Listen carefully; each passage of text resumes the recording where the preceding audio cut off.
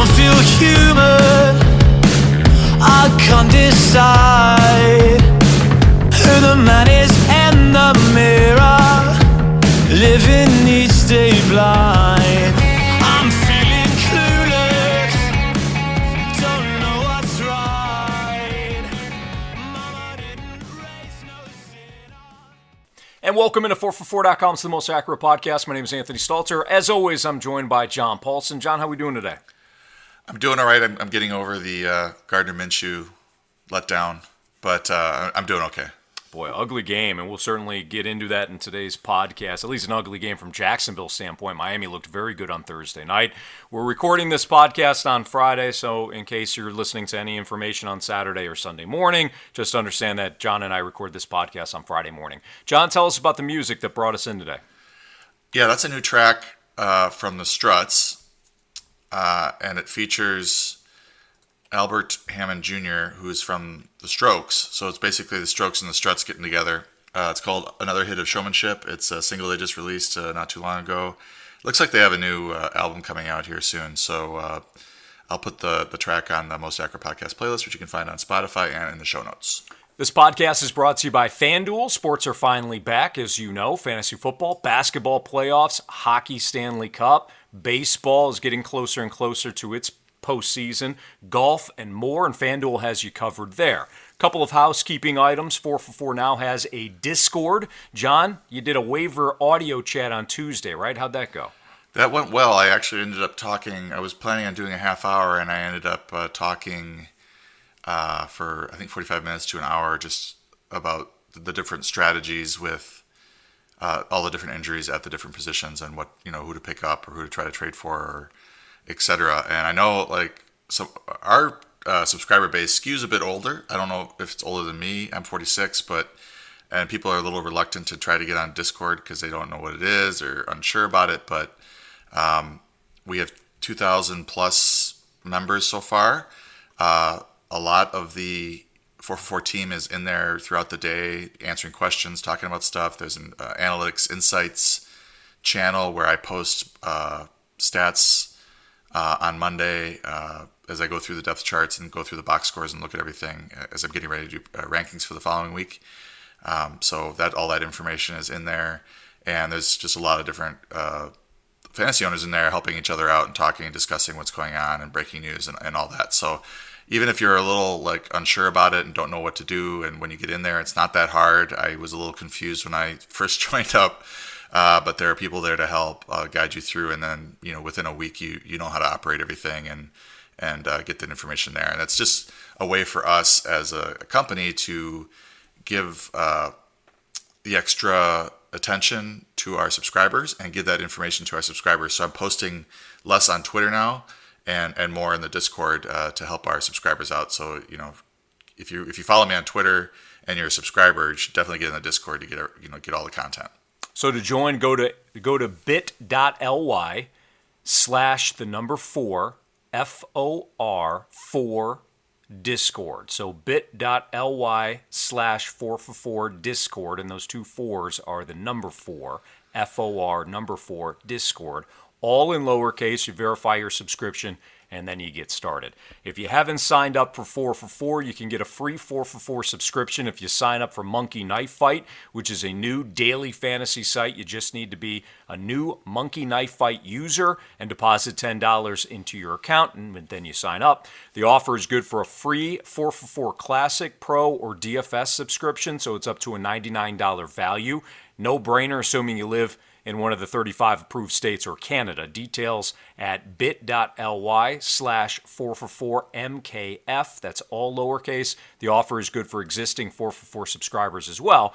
Just go through the process and then email at 4for4.com to let them know, and then they'll add a year to your existing subscription. Let's go through a lot of the news that is impacting fantasy owners in Week 3, including Saquon Barkley owners. The Giants have placed Saquon Barkley on injured reserve with the torn ACL that ends his season.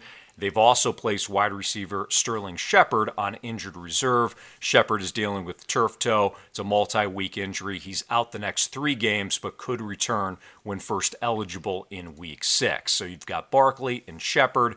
The other news, as we talk about the Giants and Saquon, Dion Lewis, Davante Freeman. Freeman was signed to a 1-year contract that's worth up to $3 million.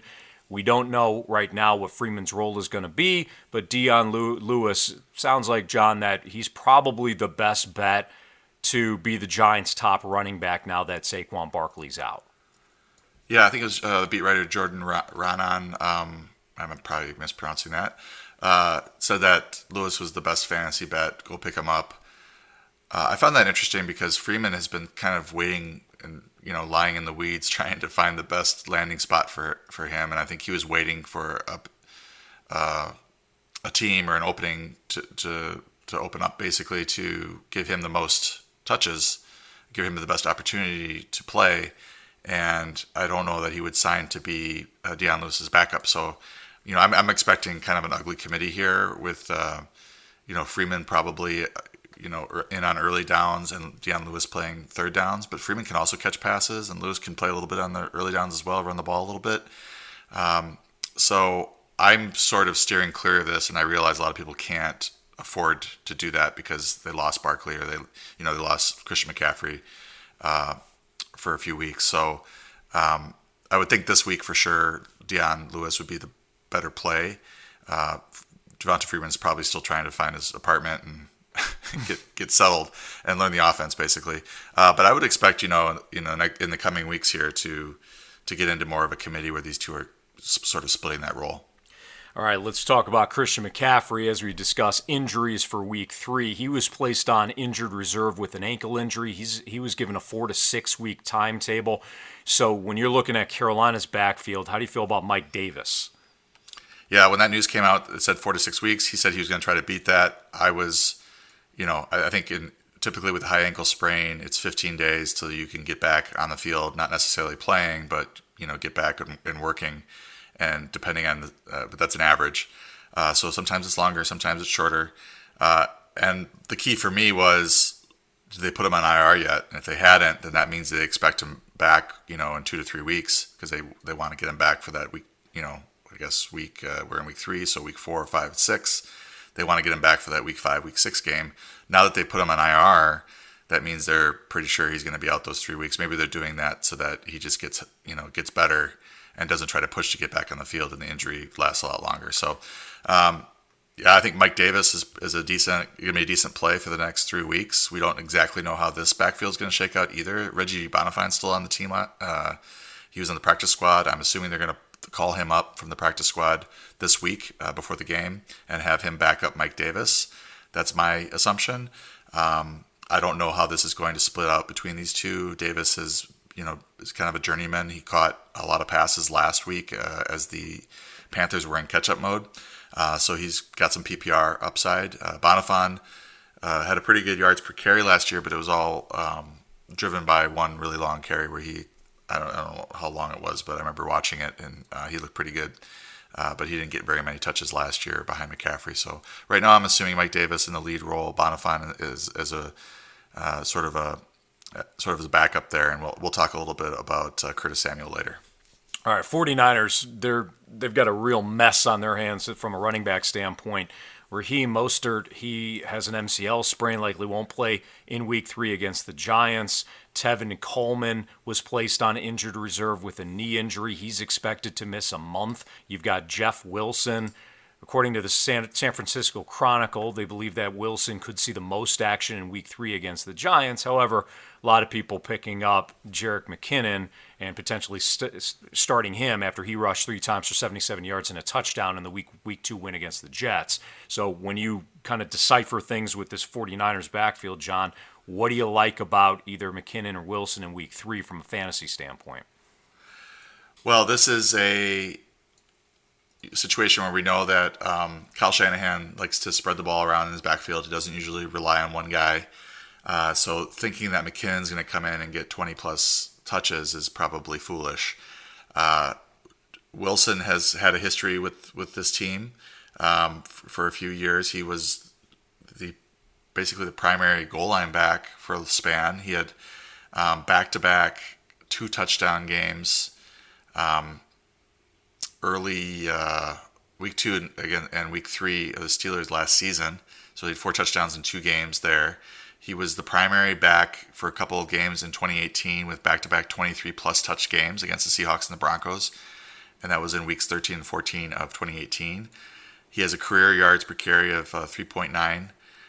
So comparing him to McKinnon they brought in, they signed him to a big free agent deal, and he's been injured the last 2 years. But he was originally the guy that Shanahan wanted in his backfield, or one of the primary guys in his backfield. So what I think is going to happen is McKinnon's going to get most of the passing down work and most of the receptions work, which is fairly significant right now because they're very banged up at receiver and tight end.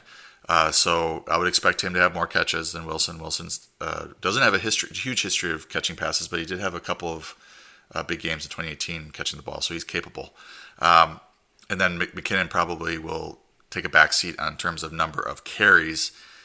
So I think Wilson's actually a pretty good sneaky start. And McKinnon is the guy that everybody's excited about. And I do think he probably outscores Wilson in half PPR and full PPR formats, but it might be closer than people think.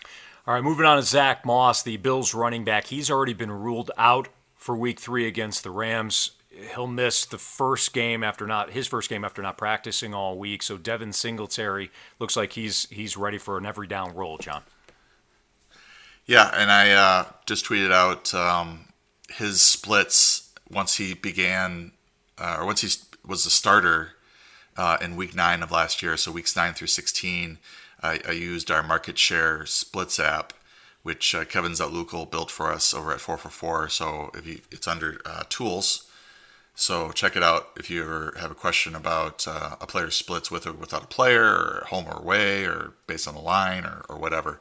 But he averaged 16 carries for 75 yards, just 0.13 rush touchdowns because Josh Allen steals so many rush touchdowns. But he also, was active in the passing game, 2.5 receptions for 17 yards, 0.13 receiving touchdowns per game for PPR production of 13.0 in those 8 games. So I'm expecting him to take the lead role now with Moss out of the way for this game, and TJ Yeldon probably will be the backup. Don't expect a rushing touchdown out of Singletary. He wasn't real good around the goal line last year. I expect that to be Josh Allen's shtick, but you should see Singletary with 18 to 20 touches this week. All right, not great news for Julio Jones owners or the Falcons in general. Ian Rappaport of NFL Network reporting that Julio is very much up in the air for Week 3 against the Bears. That's because he re-injured his hamstring in that ugly Week 2 collapse to the Dallas Cowboys last week. Johnny hasn't practiced the last 2 days. What would be your advice for Julio Jones owners? So do we want to talk about the Falcons and the Cowboys? Well, yeah, and John's bringing that up because regular listeners know I'm a Falcon fan. I'll be completely honest. I wasn't surprised. I mean, if you want me to like rant and rave and things like that, it's just a sad state of affairs. And I'll give you 20 seconds on Dan Quinn. This is a trend. This is not something that just predates the Super Bowl. This is a trend where he is completely outcoached in Week 2. When you don't hop on a ball like that, I don't care how good the onside kick was. When you don't know that you should hop on the ball and be aggressive on that onside kick, that's coaching. When you allow Michael Gallup to get behind you up 2 scores in the fourth quarter, that's coaching. When you don't know why you're going for 2 randomly after touchdowns and you lose by 1 point, that's coaching. So to me, John, this is now on Arthur Blank, the ownership, who I love Arthur Blank. I really do. He cares. But he's got kind of a big heart, and the players talked him into keeping Dan Quinn because they finished so well last year. But this is the 3rd straight year they've started off slow, and they've collapsed in the second half of many games. So I think they need a complete refresh, and I now understand that was more than 20 seconds, so I apologize. That's my take. Well, I felt like it was when we started talking about Julio that it was the elephant in the room that we needed to. Not surprised. I'm not. They're like, oh my God, how can they do that? They're the Falcons. They've done this for years. I mean, This is I couldn't believe it. Like, you figure like a team would have luck at some point when it comes to something like that. But that was amazing. I was just befuddled by the whole situation. I think I'm more pissed off, John. Sorry to cut you off. At the people that are like, "Oh, what an unbelievable comeback from the Cowboys." They freaking got handed a win. Stop. Go ahead. Well, we were watching because we root against the Cowboys, of course. Sure. They're one of the teams that we root against in this household, and my wife especially hates the Cowboys, so she couldn't believe it. We were stunned. Anyway, Julio dropped a long touchdown from Russell Gage in that game. His fantasy line would have looked better, but he was pretty much struggling with the hamstring injury since all game, but he's been struggling with it since the beginning of the season. And it sounds like he is quite iffy here to face the Bears, and this is a kind of a weird situation with the Bears because they're pretty good against the pass, and their fantasy points allowed to receivers so far are pretty low, compared to the league. So pretty good defense, and you have Calvin Ridley and Russell Gage as the primary receivers. So those guys you would think would get a bump, but maybe the quality of their targets are downgraded a little bit because Julio's not on the field to absorb a lot of the attention of the defense, and now they're able to double Ridley and maybe even double Gage because he's seen a ton of targets so far this season. Hayden Hurst, I think, also gets a little bump. I think there's just more, pass attempts to go around, but I wonder how this passing game is going to suffer if Julio Jones is out. I was just looking as you were ranting, which is totally understandable. They play early on Sunday, so we should have, we'll probably get a Schefter tweet or something, early Sunday morning, saying that it's either a true game time decision or that he's not expected to play. And then the owners have to make their minds up at that point. At least the game is early so that owners have a chance to pivot to another player. And I think in a lot of leagues, Russell Gage might be available in the shallower leagues because, they haven't moved on him yet because they probably think he's more of a flash in the pan. But he's been doing this since going back to last season. Yeah, that was one player I wish I had talked more about in our off-season chats because you could sense that they really liked Gage. So even if you're a DFS player as well, keep your eye on Gage because he's still, like, the markets have not adjusted DFS-wise to Russell Gage yet. Moving forward, Davante Adams, NFL Network's Ian Rappaport, who we just discussed with Julio Jones, he says Adams' chance to play in Week 3 doesn't look great. Not a good situation as the Packers get ready for the Saints on Sunday night, John. Yeah, it's almost as if the Packers should have a little bit more talent at receiver and be ready for sort of depth problems that they're having there. Hey, you're 2-0. Yeah, we are. I didn't do anything. This is a tougher situation because it's a 5:20 p.m. game, Pacific, 8:20 p.m. game Sunday night. So we may not know until if they're a true game time decision for Adams, we may not know until at that point whether or not he's going to play. Possible pivots: Valdez-Scantling may be available, Allen Lazard may be available, Traquan Smith may be available, Emmanuel Sanders might be available, Mecole Hardman might be available on Monday night. Looks like Sammy Watkins might miss the game. And if you're really desperate, you could maybe go with Miles Boykin for the Ravens at receiver. I heading into this week, I thought for sure that Davante would play, and I still have him in the rankings until I get something really negative because he was standing on the sideline as they were blowing out the Lions, and apparently Matt LaFleur told him he felt a little twinge or something in his hamstring and told him just to sit out and see if we need you. So he wasn't ruled out for the game, and usually when that happens, they can play the following week. And this is a pretty big game against the Saints, but the Packers tend to be pretty conservative with their injuries and play it safe. So, if he's out, you're looking at Marquez Valdez-Scantling, Allen Lazard. Who's their third? I know it's a Taylor, but I don't remember if it's Malik Taylor. Equanimous St. Brown, I believe, is on injured reserve. So this is the crew you're looking at receiver, and Saints defense is pretty good. So it might be a tougher day if Davante's not out there for this offense as a whole because he's so good and he attracts so much of the attention of the defense. The Lions are really hurting. At least their vertical passing game has been really hurting without Kenny Golladay. Golladay is dealing with a hamstring injury. He was limited in practice on Wednesday. It looks like he's trending towards playing against Arizona, which would be a nice matchup, John. But how confident are you that Golladay will play? He's doing more this week than he did in the last 2 weeks, and that's a good sign. That usually indicates that a player's on his way back. Again, this game is in Detroit, or is it's in Arizona? So let me guess, they play late. Yes, they do. They play late round of games. So this could be a game time decision. This is causing headaches for fantasy owners again. And the same pivots that I mentioned for Davante would work for Golladay. You could also throw in there I don't know, Marvin Jones is probably not available, but Cephas might be available for the Lions. Danny Amendola. For the Cardinals, I would say Christian Kirk, but he's got a groin injury, so he's a little dicey. Maybe Larry Fitzgerald or Andy Isabella would be possible plugins for Golladay if you want to wait on him. I have him ranked right now as a wide receiver, low end wide receiver 2. Coming back from the hamstring injury. If it sounds like he's a full go or is ready to roll, then I'll probably move him up. But I like to see the production on the field before I rank a player real high, because otherwise I get lots of complaints from my fantasy owners saying that, or the subscribers saying that I ranked him too high.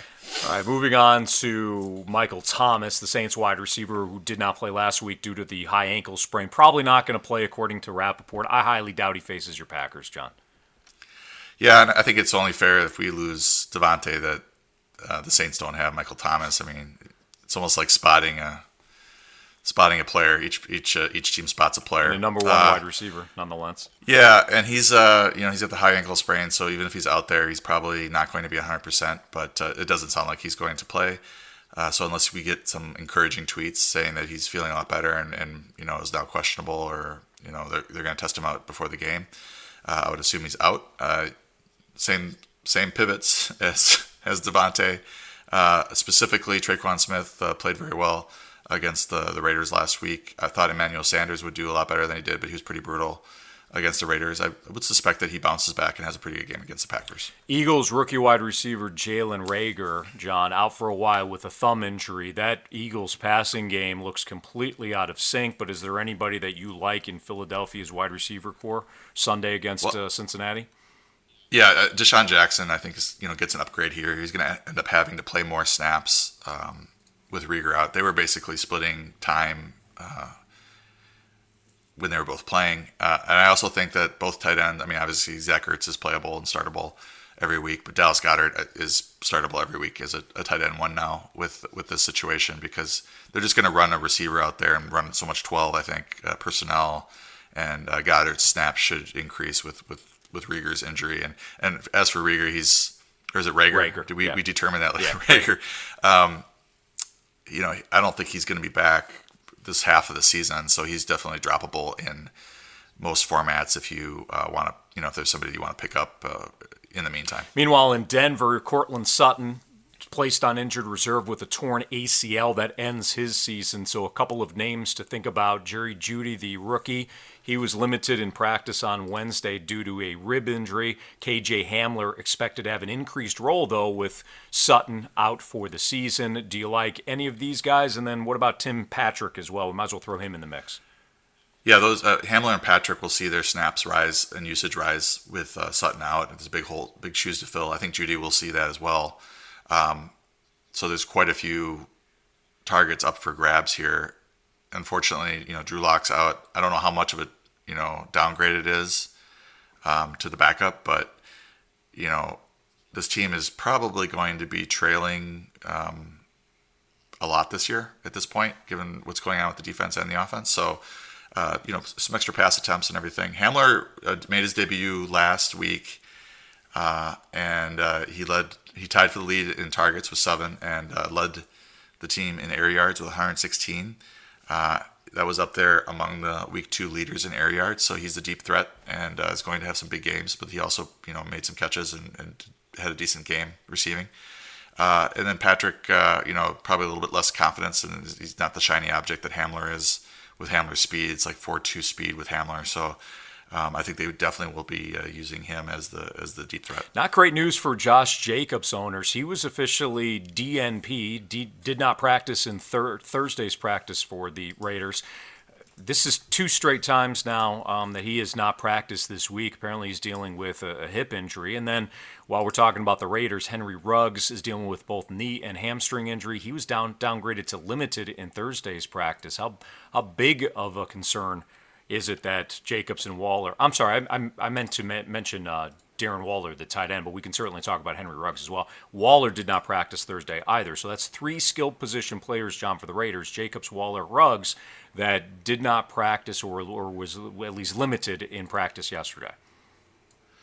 Yeah, and I don't know that this is, we'll see what happens today with the Friday updates. Sometimes after a Monday night game, a tough Monday night game like that, teams will give a player usually just one that's kind of banged up. We'll give them one day off, but for them to be out Wednesday and Thursday practice is kind of surprising, and it's starting to get a little worrisome. But if they come back and are limited to today, then I think we'll be fine. I was just scrolling through the Twitter feed to see if there's any update on them yet, but they're West Coast team, so probably they're going to be practicing later in the day. So I would assume that they're both going to be, because I don't know of any injury coming out of that game.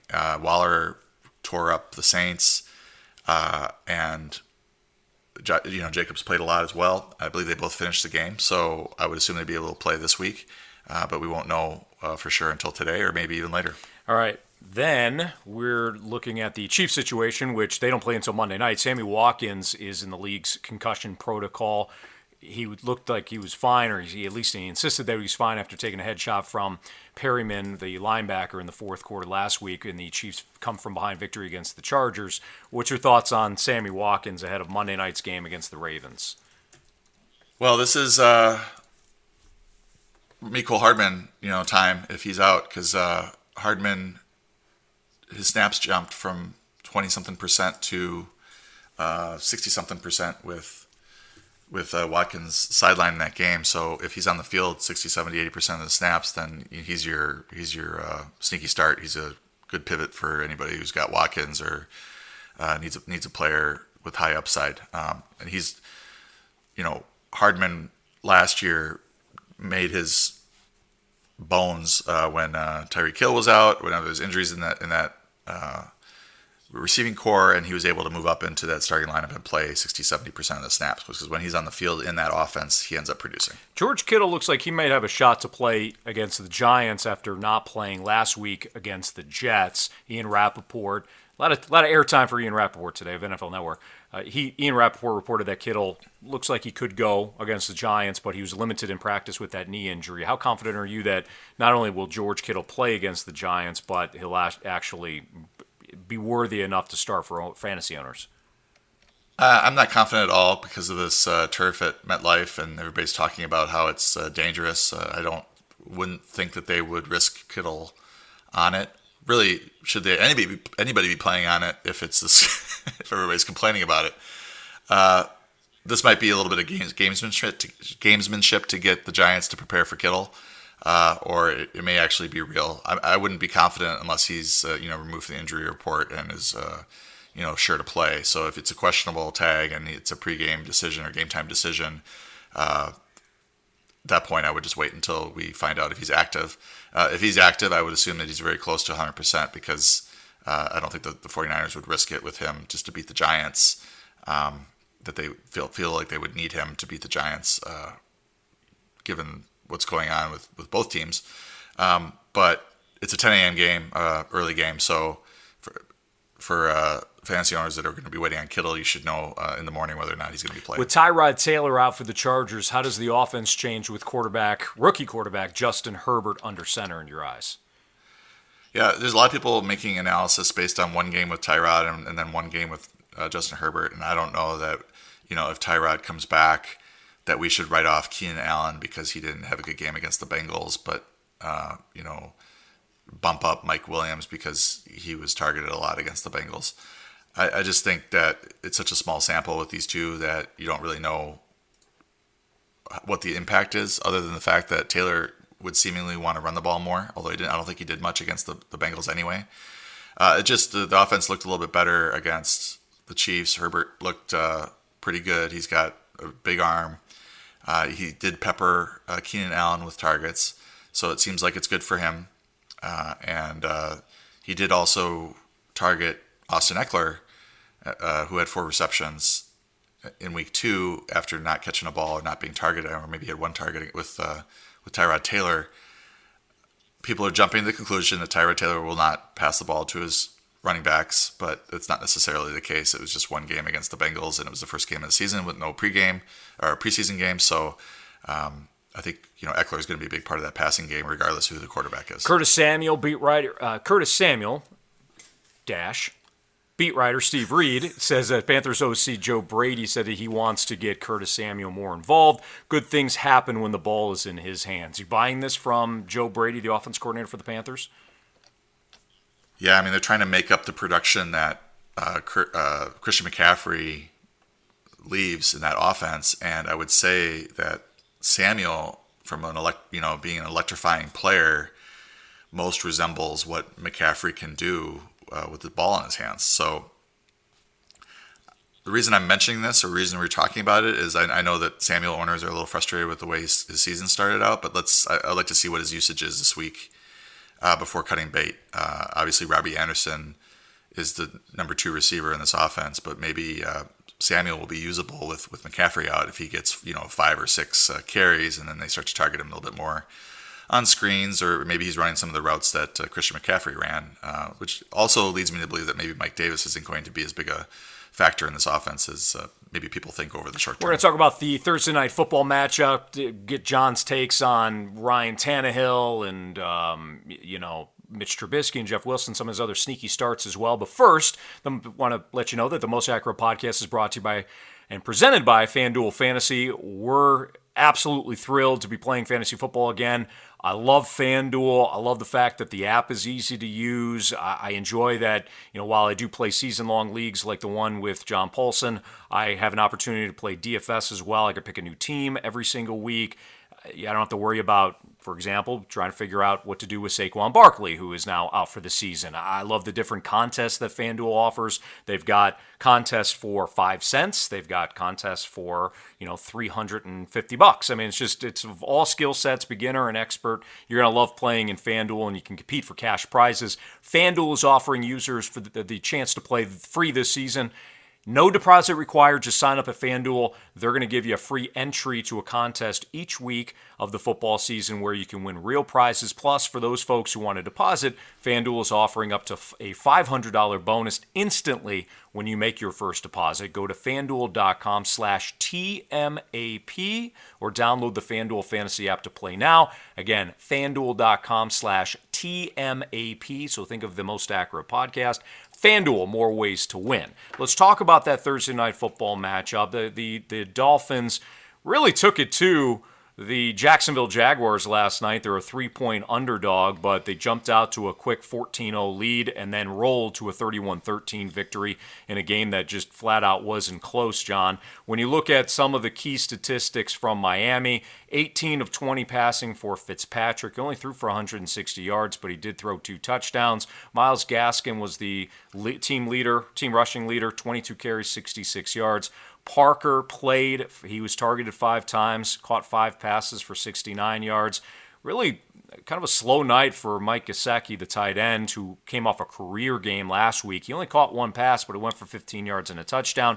What were your observations from the Thursday night football game from the Dolphins' standpoint?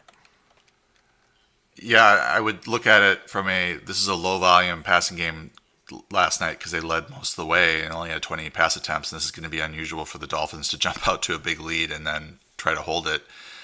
So I wouldn't worry too much about Davante Parker or Gesicki or even Preston Williams, who caught a touchdown, the first touchdown of the game. The thing that jumped out to me was the usage of Myles Gaskin, and he was a player that we were talking about in the waiver wire watch. I discussed with Alex Gelhar, the guy who writes the waiver wire watch, debated with him about where we should rank him. And his take, and I came around, I bumped him up, but it was going to be a passing game role basically. And I pointed out that he was leading in snaps and in carries as well, and it looked like it was trending his way. But he was a small guy, kind of reminds me of Austin Eckler, Darren Sproles type.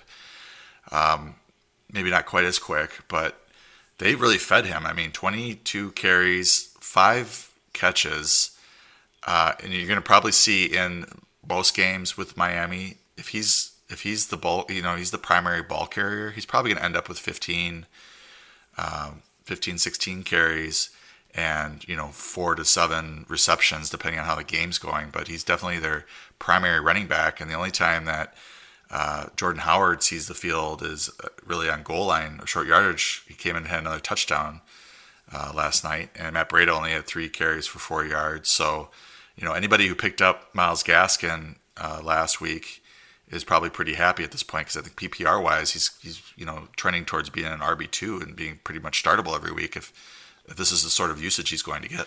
Let's flip things and talk about Jacksonville, and Jacksonville certainly disappointed on the field. Minshew, though, was 30 of 42 for 275 yards, no touchdowns, and he did throw a pick, but the yardage was there, the completions were there for him. James Robinson disappointed from the standpoint of 46 yards on 11 carries, but he did reach the end zone twice. He also caught all 6 of his targets for 83 yards, so he did have a very big fantasy night. Some of the other wide receivers that may have stood out, really nobody reached the end zone, but Cole caught 4 of 5 targets for 43 yards, and then you had Thompson catch five passes on 6 targets for 35 yards. What really stood out to you from Jacksonville's standpoint? Well, I saw most of the first. I think I saw all of the first quarter, and I saw the tail end of the game, and I just was waiting for the Minshew, touchdowns to arrive, and they just never did. He got picked at the end. He got two of the touchdowns were, they scored 2 touchdowns, and they're both by James Robinson on the ground. So Minshew suffered in that respect as well. Obviously, if you picked up James Robinson, and I have him in 2 of my 4 actively managed leagues, I spent 100% of my fab on him in our league. Right, Anthony, right. I don't know if you noticed that. I just decided that I wanted him, and I was going to get. Nothing was going to stand in my way. Nothing was going to stand, and I'm okay with not having fab for the rest of the year, because I felt like, we talked about it earlier when they listed him as the starter on the depth chart prior to week 1. Usually you don't pay a whole lot of attention to the depth charts. Some of them are put up by interns. They're not really, they're not official. But usually they will defer and give the RB1 job to the whatever veteran is there. Who, it could have been Ozigbo or it could have been Chris Thompson, but they went out of the way to list the rookie, James Robinson, as the starter. And at that point, I paid attention to the fact that he was going to likely be the starting back. And then it was starting to shape up like, well, it's going to probably be a committee with Ozigbo and Chris Thompson. And then Ozigbo went on IR. And, after week 1, it became pretty clear that this is Robinson's backfield.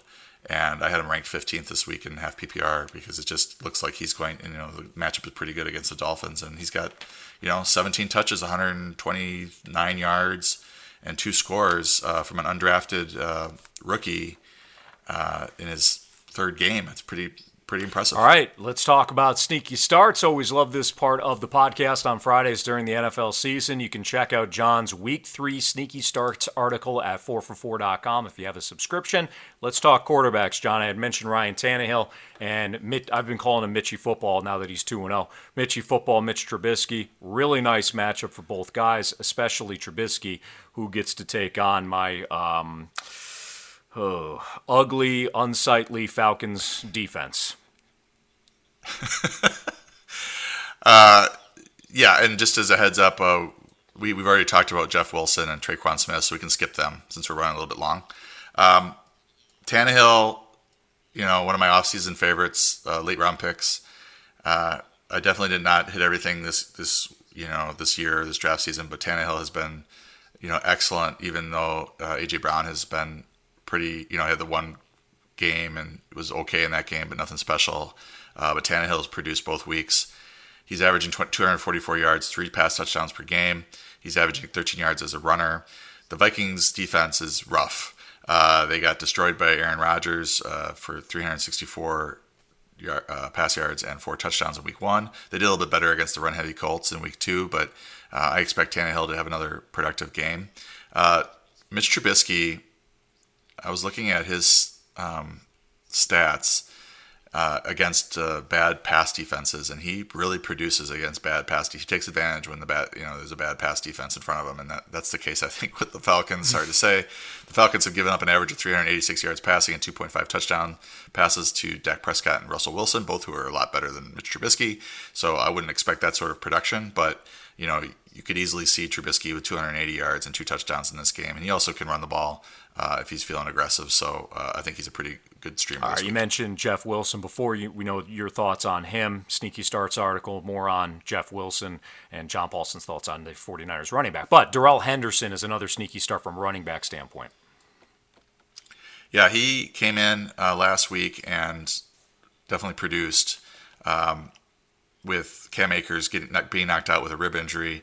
Malcolm Brown is dealing with a finger injury, but he looks like he's going to play. So I would expect these two to split the backfield, but Henderson looked a lot more explosive last week, and I think he'll probably lead this backfield in fantasy points. So, Buffalo is a pretty good defense. I wouldn't go crazy with Henderson, but I feel like he's got a pretty good shot at 12 to 15 touches in a really productive Rams offense. All right, and then wide receivers, Corey Davis and Adam Humphries of the Titans. You list them as part of your sneaky starts, and imagine with Ryan Tannehill that you like the Titans offense, obviously.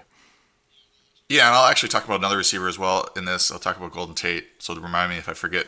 But yeah, this is the Tennessee versus Minnesota matchup that's really favorable, and A.J. Brown is looking doubtful for Sunday. So Corey Davis has been playing better this year, and he went over 100 yards in week 1. He caught a touchdown last week, and it was a little bit disappointing of a yardage day for him in that game, but he still produced a touchdown, and I think he had 3 for 30 something and a touchdown. So Adam Humphries, his snaps did not spike, but I feel like his floor for his targets is higher with A.J. Brown out, because I think he's the number 2 or 3 option in this passing game after Corey Davis and Jonnu Smith. So Tannehill looks to Humphries to pick up the slack when Brown is out. So I think he's a real solid starter as well against the Vikings. And we talked a little bit about the Giants at the start. We just talked about their backfield, but I wanted to mention with Sterling Shepard out, Saquon out, Darius Slayton and Golden Tate and Evan Ingram should all get a bump. See some extra targets in this offense, because I don't think the running game is going to be that productive. And Golden Tate is somebody that's, hit some waiver wires, frankly, because he had the hamstring injury in week 1.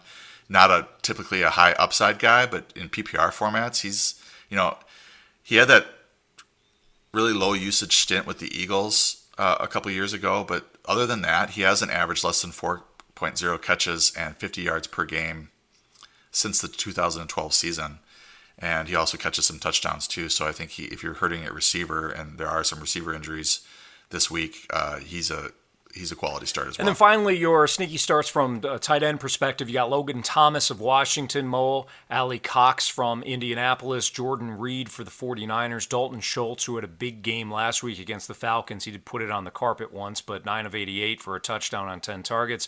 Jordan Akins, you got Drew Sample of the Bengals, and then Robert Tanya, who I know you talked a lot about in the offseason, John. He's for your Packers going against the Saints. So just some quick thoughts on the tight ends for your sneaky starts. Yeah, I would watch Jack Doyle, because he came back to practice. And if he plays, then Mo Ali Cox isn't as appealing of a sneaky start. But if he's out there against the Jets, or if Doyle is sidelined against the Jets, then Ali Cox is a good play. He went over 100 yards last week. Jordan Reed, you got to keep an eye on George Kittle. Obviously, if Kittle's out, then Reed had the 2 touchdowns last week, and probably will have a good game. Dalton Schultz, I kind of wrote him off after that Rams game. He had caught 1 of 4 targets, I believe, and had a drop. And but he obviously showed that he is capable of putting up big numbers against the Falcons, at least. And he's, the Seahawks are not defensively what they once were. Akins has been producing 7 catches last week. Sample is probably available. Akins, Sample, Schultz are probably all available on the waiver wire. Tanyan's probably available on the waiver wire if you're looking for a streamer. Sample was getting seriously peppered with targets after Uzomah went out with the injury in that game against the Browns, and it looks like Joe Burrow likes to throw to his tight end. So he's a kind of a dad runner though. He's really slow, but he's a big target, and sometimes those dad runners can have productive fantasy seasons before they get replaced by people that are more athletic. But if Davante is out, then I think Robert Tonyan gets a little more appealing. I call him Baby Kittle because he's good friends with and lives with George Kittle and trains with him in the offseason. I don't know if they live together. I think maybe I'm making that up. It's like a bosom buddies type of a situation. But he has played 60% of snaps the first 2 weeks. Didn't do anything in week 1. Sternberger keeps dropping passes. In week 2, he caught 2 or 3 targets. He had almost made a kind of a circus catch. It did hit him in the chest, but he was like jumping backwards as he was being guarded, and probably should have caught it. I don't know. It was a tough one, but he was 2 of 3 for 25 yards and a touchdown. The touchdown was very nice. He's athletic. He's a converted receiver. So if you're in a deep league or a tight end premium league and you want some points this week, Tonyan could be your guy, especially if Davante. Don't forget about bit.ly/4for4 Discord for a subscription to our 4for4 Discord.